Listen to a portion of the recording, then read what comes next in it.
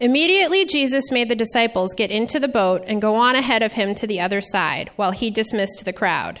After he had dismissed them, he went up on a mountainside by himself to pray. Later that night, he was there alone, and the boat was already a considerable distance from land, buffeted by the waves because the wind was against it. Shortly before dawn, Jesus went out to them, walking on the lake. When the disciples saw him walking on the lake, they were terrified. "It's a ghost," they said, and cried out in fear. But Jesus immediately said to them, "Take courage. It is I. Don't be afraid." "Lord, if it's you," Peter replied, "tell me to come to you on the water." "Come," he said. Then Peter got down out of the boat, walked on the water, and came toward Jesus. But when he saw the wind, he was afraid and beginning to sink, cried out, "Lord, save me!" Immediately Jesus reached out his hand and caught him. "You of little faith," he said, "why did you doubt?" And when they climbed into the boat, the wind died down. Then those who were in the boat worshipped him, saying, "Truly, you are the Son of God." When they had crossed over, they landed at Gennesaret. And when the men of that place recognized Jesus, they sent word to all the surrounding country. People brought all their sick to him and begged him to let the sick just touch the edge of his cloak, and all who touched. Hey, Harbor. Sorry I missed you on Sunday. I have not been feeling great, but I thought I would record the sermon so that you all could hear what I would have said. I'm so glad you all had a great conversation using the Discovery Bible Study method on Sunday. That's such a helpful way of just talking about how do we apply the Bible to our lives. So I missed you, and I hope to see you this Sunday. But here's the sermon from this past week. I had a friend who used to joke about how when parents have their first child, they are so excited for them to hit all those important early milestones. Rolling over, sitting up, crawling, walking. Every first-time parent tries hard to help their little baby hit these milestones on time, or early if possible, so they can brag to their friends about how advanced their baby is. But my friend also talked about how the more children someone has, the less excited they get about these milestones, right? Because they know how much harder things get at each milestone. They're mobile. They can get into stuff. So parents of multiple kids start knocking their kids down when they try and walk. "Don't start walking yet. I like when I can put you somewhere and you stay there." Have you ever seen a toddler learning to walk? It is adorable. They start right by pulling themselves up on a couch or a table and getting comfortable standing. Then they might start moving along on the edge of the table, still holding on. And finally, they take those first few steps on their own. It's magical. They let go of the table. They take those first few toddling steps. And then they realize what's happening. The table, it's out of reach. They're on their own. And they freak out a little bit and fall down. It is delightful to watch these tiny humans learning to use their bodies. And it takes them time and practice to get comfortable walking on their own 2 feet without someone holding their hands or without a couch to keep their hand on. This week's sermon looks at a passage where Peter is basically like a toddler learning to walk.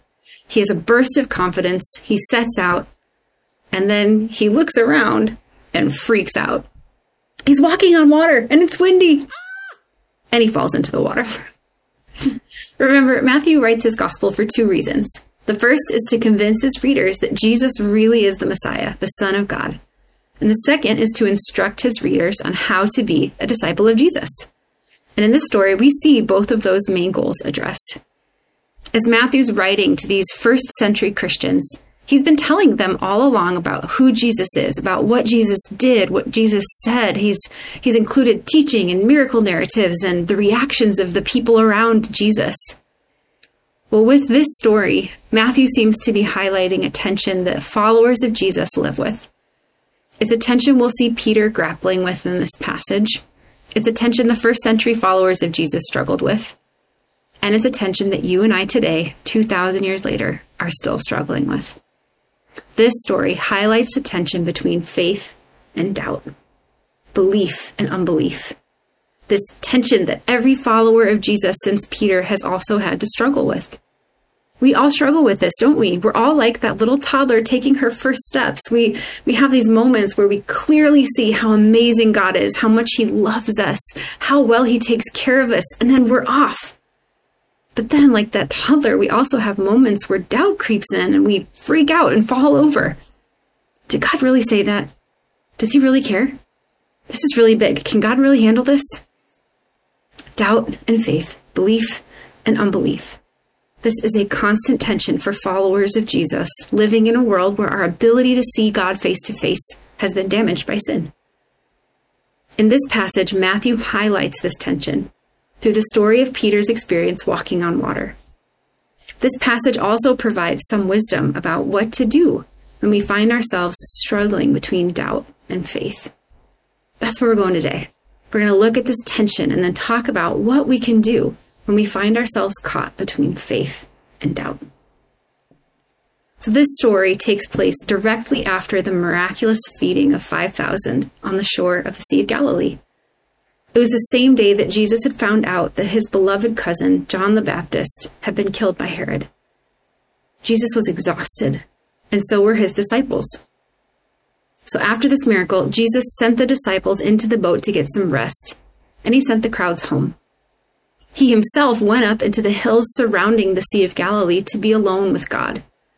In the midst of ministry and sorrow, Jesus knew his heart needed to be with his Father. And in the Bible, mountains are where people went to meet with God. After Jesus had had enough time being refreshed by prayer and talking to God, he decided to join the disciples in the boat. Now, in ancient times, the sea was seen as a source of chaos. It was wild and untamable. It was a symbol for evil or for darkness even. The disciples were presumably attempting to stay somewhat near the shore, waiting for Jesus, but it seems that the wind was blowing them further out to sea. So in the middle of the night, between 3 and 6 a.m., Jesus decided to walk to them on the water. These disciples, several of whom were fishermen, had no doubt heard many stories of the ghosts of drowned sailors haunting the sea. So they were freaked out when they saw this. What is coming toward us that can stay on top of the water like that? Jesus knew they were afraid, and so he called out in verse 27, "Take courage. It's me. Don't be afraid." And Peter immediately goes from fear to amazement. Jesus can walk in water. I wonder if I can too. Jesus, if it's really you, tell me to come to you on the water. Let me walk on the water too. And Jesus responds, "Come on." I love Peter. That dude is all in. When he sees what Jesus can do, he wants in. He wants every ounce of what Jesus has to offer. That's what disciples are trained to do. See what their master does and then do it. Peter gets this. He wants to imitate Jesus. He sees that Jesus has power over the sea, and he wants that power too. Of all the disciples, he is the only one who even thinks to do this. What a spectacular demonstration of his faith. Peter hops over the side of the boat, and in what must have been one of the wild experiences of that fisherman's life, his feet, instead of sinking into the water, walk on top of it. Those first few steps, Peter is like the toddler taking a few steps, just enjoying this new thing. But then Peter realizes what's happening. The text says in Matthew 14:30, "But when he saw the wind, he was afraid, and beginning to sink, cried out, 'Lord, save me.'" Peter looked around again and realized this is insane that he's walking on water. Water that is rough, waves that are roiling, wind that is blowing. He's a fisherman. He knows how bad this wind is. And wait a minute, he can't walk on water. What's happening here? He freaks out and starts to sink. Jesus, help! Even in this moment of panic, Peter knows who to go to for help. He knows that he can cry out for help and that Jesus will save him. Even in his doubt, Peter displays faith. "Lord, help." And in verse 31, we read, "Immediately, Jesus reached out his hand and caught him. 'You of little faith,' he said, 'why did you doubt?'" Theologians don't know what to make of this response. that Jesus gives here. There are lots of good discussions about whether this is Jesus saying that Peter just straight up failed, or maybe he's saying it's a good try, but do better next time. Part of the problem is that this phrase isn't a common one at all. This English phrase, you of little faith, really, it's just one Greek word, aligapistos, and only appears 5 places in the Bible. 4 of them in Matthew, 1 in Luke. That's it. We don't see this word anywhere else in the Bible, and we haven't found it in any other ancient Greek text. So while we know roughly what it means literally by looking at the 2 root words that make it up, we don't know a lot about how this phrase might have been understood or received by the earliest readers. The word aligapistos is based on 2 root words. Aligos, meaning uncertain or few in number or puny, and pistis, meaning faith. So we're pretty sure this means one with uncertain faith or puny faith, which seems to align with Jesus' question for Peter, why did you doubt? And that word doubt means to waver, to hesitate. So Jesus is saying, Peter, you were uncertain. Why? What made your faith waver? What made you hesitate?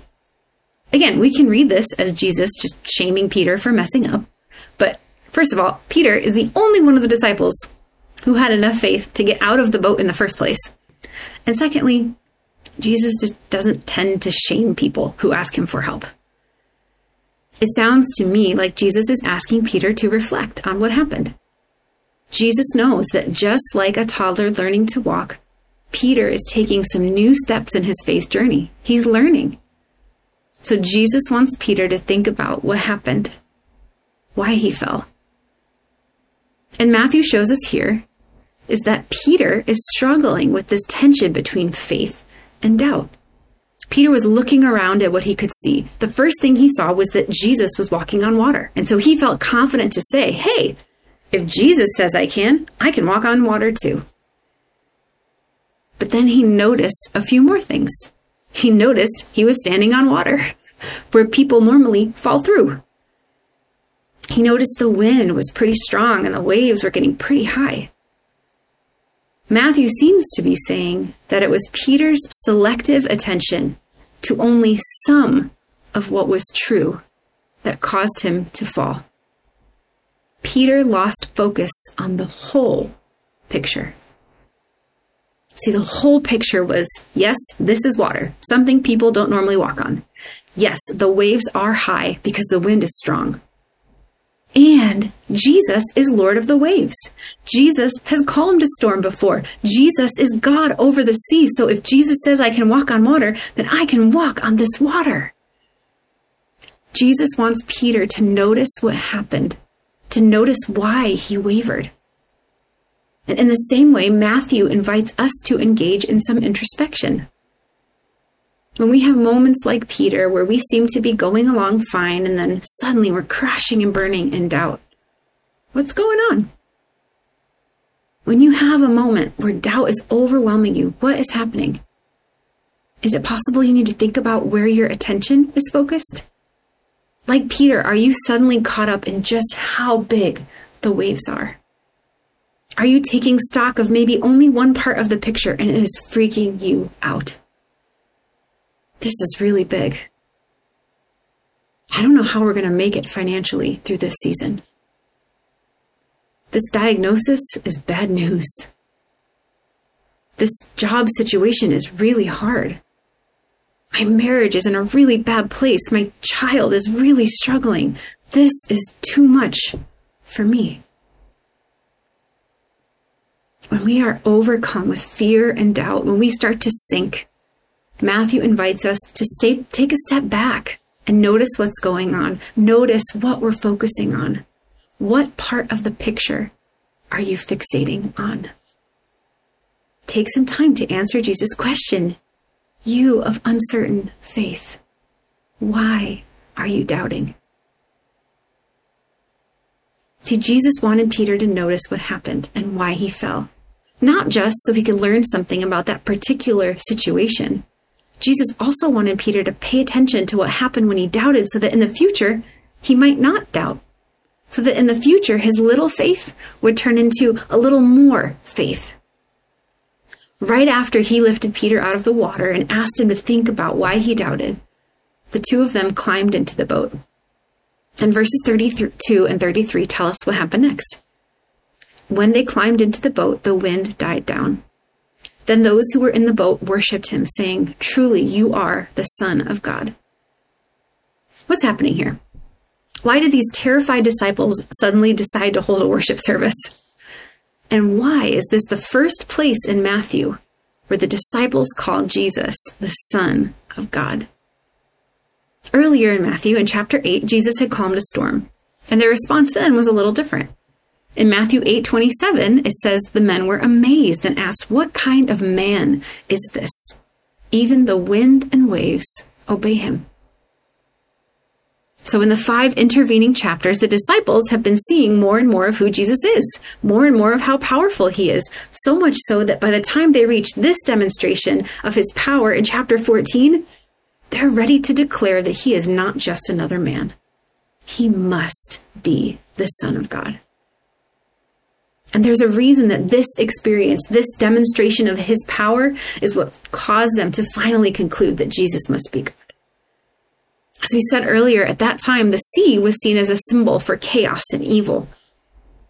And in the Old Testament, it is only God who can control the sea. Only God who contains the chaos of the ocean. Job says this about God. He alone stretches out the heavens and treads on the waves of the sea. Only God treads on the waves. And here comes Jesus walking on the wild sea. This walking on water is a spectacular display of his power as God. It shows that God has power over creation, and Jesus is God. That Jesus is greater than just a human. He does what the Bible says only God does. And without even a word here, the wind dies down, as if in deference to its creator. This is a clear statement of Jesus' identity. Jesus is God. And here, at this point in their journey with Jesus, the disciples recognize that instantly. Truly, you are the Son of God. So what does this mean for Matthew's readers? Why is this important to our conversation about this tension between faith and doubt? Well, Matthew wants us to know that it is only in remembering who Jesus is that we can overcome our doubt. It's only in remembering who Jesus is that we can overcome our doubt. Peter's first reaction was of faith. Once he saw that it was Jesus on the water, he knew he could walk with Jesus on the water. It was only when he took his eyes off the power of Jesus that Peter was afraid of the power of the waves. And so it is with us. Our fear and doubt happen when we forget who it is coming alongside us, saying to us, "Take courage, it's me, I'm here, don't be afraid." Matthew is telling his first century readers who are tossed by storms of persecution and fear and doubt, remember who your Savior is. And he's telling us today, when we are tossed by storms of fear and doubt, remember who your Savior is. Now, to be clear, Matthew is not saying we should just live in denial. The moral of the story is not, hard things in life aren't so bad if you just don't think about them. No. Matthew is clear in his gospel that life is hard. Pain in this world is unavoidable. Injustice will happen. Our hearts will break. We will face what is impossible for us. Losing your job would be very hard. Terminal diagnoses are devastating. Losing a child is excruciating. Matthew is not telling us to just use positive thinking and look for the silver lining. No. Matthew is telling us that when we face the worst things of life, we can have courage no matter what, because our Savior is stronger. Matthew is saying, yes, the waves are big, but the power of Jesus is bigger. Matthew is inviting us to declare with confidence the words of the psalmist. I lift my eyes up to the mountains. Where does my help come from? My help comes from the Lord, the maker of heaven and earth. Harbor, God is on our side. God is watching out for us. Are you afraid of the storm? Well, the God who made the sea is with you. That's why Daniel wasn't afraid of the lions. He knew the God who made the lions. Cancer is scary, but you know that God who knit your body together in your mother's womb, and he knows everything about you. Are you stressed about money? You worship the God to whom all things belong, and his word promises he will take care of you. Are you afraid you aren't up to the task in front of you? You have been filled with the very Spirit that raised Jesus from the dead. You are a child of God. You worship the God who made the entire universe out of nothing, parted the Red Sea, rescued Israel from invading armies, healed the sick, invited in outsiders, is everywhere, knows everything, and can do anything. Look at the whole picture. Remember who it is that comes near and says, "Don't be afraid, I'm here." Look at the whole picture. So in our doubt, we are invited to step back and look not only at the storm, but at the God who is more powerful than the storm. And when we do this, our reaction will very often be the response of the disciples here. Worship. Worship. Worship is a reaction to the truth of who God is. Sometimes it's involuntary. We see what God has done and worship just pours out. Other times, worship is an intentional choice. We worship even if we don't feel like it because we know God is worthy of it. Worship is simply our response to who God is and what he does. Our response to who God is and what God does. That's what was happening in the boat. The disciples saw clearly who Jesus is. They saw what he did. He walked on water. He calmed the wind. And in seeing what he did, they understood who he was, the Son of God. And that's what happens when we spend time getting to know God. That's why we read the Bible, so we can understand more about who God is, understand more about how he loves us, how he rescues us, how he has plans to restore everything that's broken in our world. This is why I love to read the Gospels. I love to learn more about who Jesus is. And as I see more and more about how powerful and compassionate and loving he is, the more and more my heart wants to worship him, to tell him thank you, to set my mind on who he is. The word for worship in the New Testament is the Greek word proskuneo. Proskuneo is a word picture. It means to bow and kiss, like bowing low before an authority figure and kissing their hand or the hem of their robe. Proskuneo means to express in attitude or gesture one's complete dependence on or submission to a high authority figure. That's what we're doing when we worship. We are expressing our dependency on God. We're demonstrating that without him, we're lost. We're expressing that because he is God and we are not, we want to submit to him and his plans for the world. When we worship, we're acknowledging the whole picture. We see the storm, and we see the God who is greater than the storm.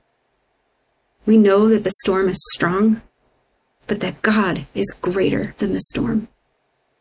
We know that we cannot overcome the storm, but he can. When we read the story of the disciples in the gospel, they walk this spiral of faith, doubt, worship, faith, doubt, worship. And sometimes they believe and do amazing things. Sometimes they're afraid and doubting. And again, when they realize who Jesus is, how powerful he is, they go back to worship and belief again. The only other place in the entire Bible where this word for doubt that's found here, distazo, is used is also in the book of Matthew. It's in Matthew 28 after the resurrection. Then the 11 disciples went to Galilee, to the mountain where Jesus had told them to go. When they saw him, they worshipped him, but some doubted. Even here, the disciples who had been through so much with Jesus are still working out this tension of faith and doubt. They worship and they doubt. And Jesus doesn't even ask them about why they doubt here. He doesn't even seem to acknowledge it. Instead, he gives them an assignment. Then Jesus said to them, "All authority in heaven and on earth has been given to me."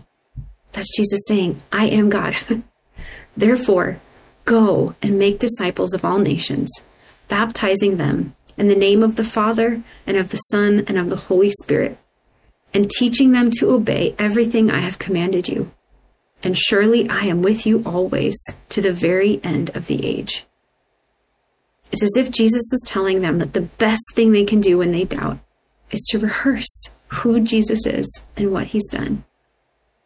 We said last Sunday that we need to tell other people about Jesus to grow in our own faith. Our faith grows when we spend time with Jesus and when we spend time remembering who he is and what he's done. We will probably not get to a place in our faith where we never doubt. It doesn't seem likely this side of eternity. But Matthew wants us to know that when we struggle with this tension between faith and doubt, the best thing we can do is to remember who's with us. Remember who Jesus is. Rehearse what we've seen him do before. Read stories in the Bible that tell us about his power and his love. And choose to worship, even if we're still doubting. This morning, that's the invitation for us. That's the big idea.